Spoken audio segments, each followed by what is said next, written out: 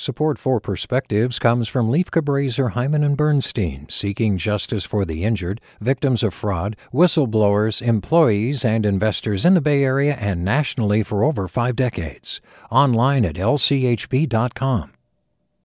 Hey, it's Avery Trufelman, host of Articles of Interest, and I've got to say, I've been a fan of KQED ever since I was a little kid, and I would come out to San Francisco to visit my grandma. It was just what we'd always turn on every time we got in the car, every time we were making dinner and turning on the radio. It was always KQED.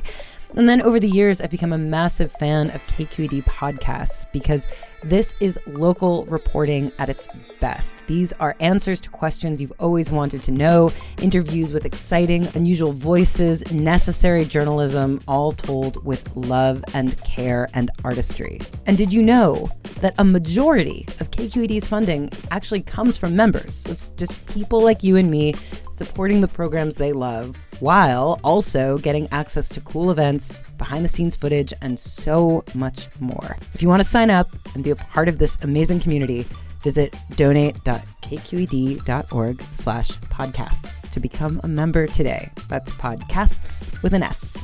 Thank you for listening, and thank you for your support. From KQED. On a Florida vacation in my youth, I bought one of those coconut heads. You know, the ones with shells for ears, funny nose, and sunken eyes. What can you really do with one of those things but look at it every once in a while? So pretty soon I put it away in my closet. I'll never forget the first time I went to bed with that closet door accidentally open. Tossing and turning as my eyes adjusted to the dark, I peeked out from the covers and saw it.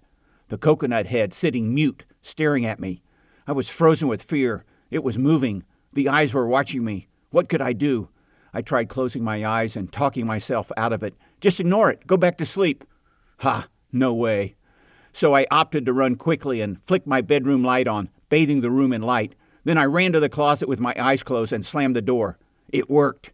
I was saved from the head's dark power. And I thought as a grown-up, I would lose those gut-wrenching fears. But I still have them. Most of us are afraid of the dark, those unknowns in our life. What if our partner left us? Or we lost all our money, or we get cancer, or like we are witnessing now, there's a war. Certainly these are real things to be concerned about, but I think that the overwhelming, all-consuming dread originates from a much deeper place, the fear of our own death. We just developed more sophisticated coping techniques than slamming a closet door. For example, in my family of origin, it was denial. There's no coconut head. In fact, there's not even a coconut tree, and we never went to Florida. Other people cope by using the bright light of logic to illuminate the head entirely and rationally drive all those dark places away.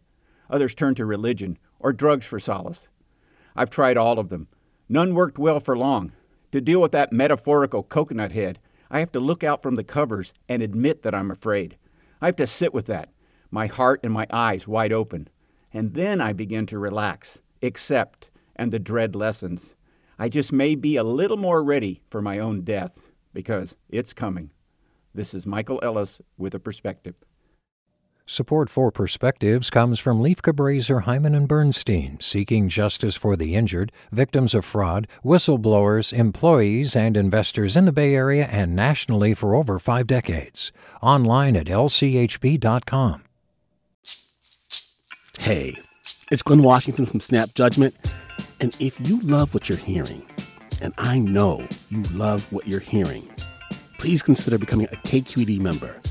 Get special access to cool events, behind-the-scenes footage, and so much more. Plus, you'll sleep better at night, knowing you did your part for the community you depend upon. It's in you.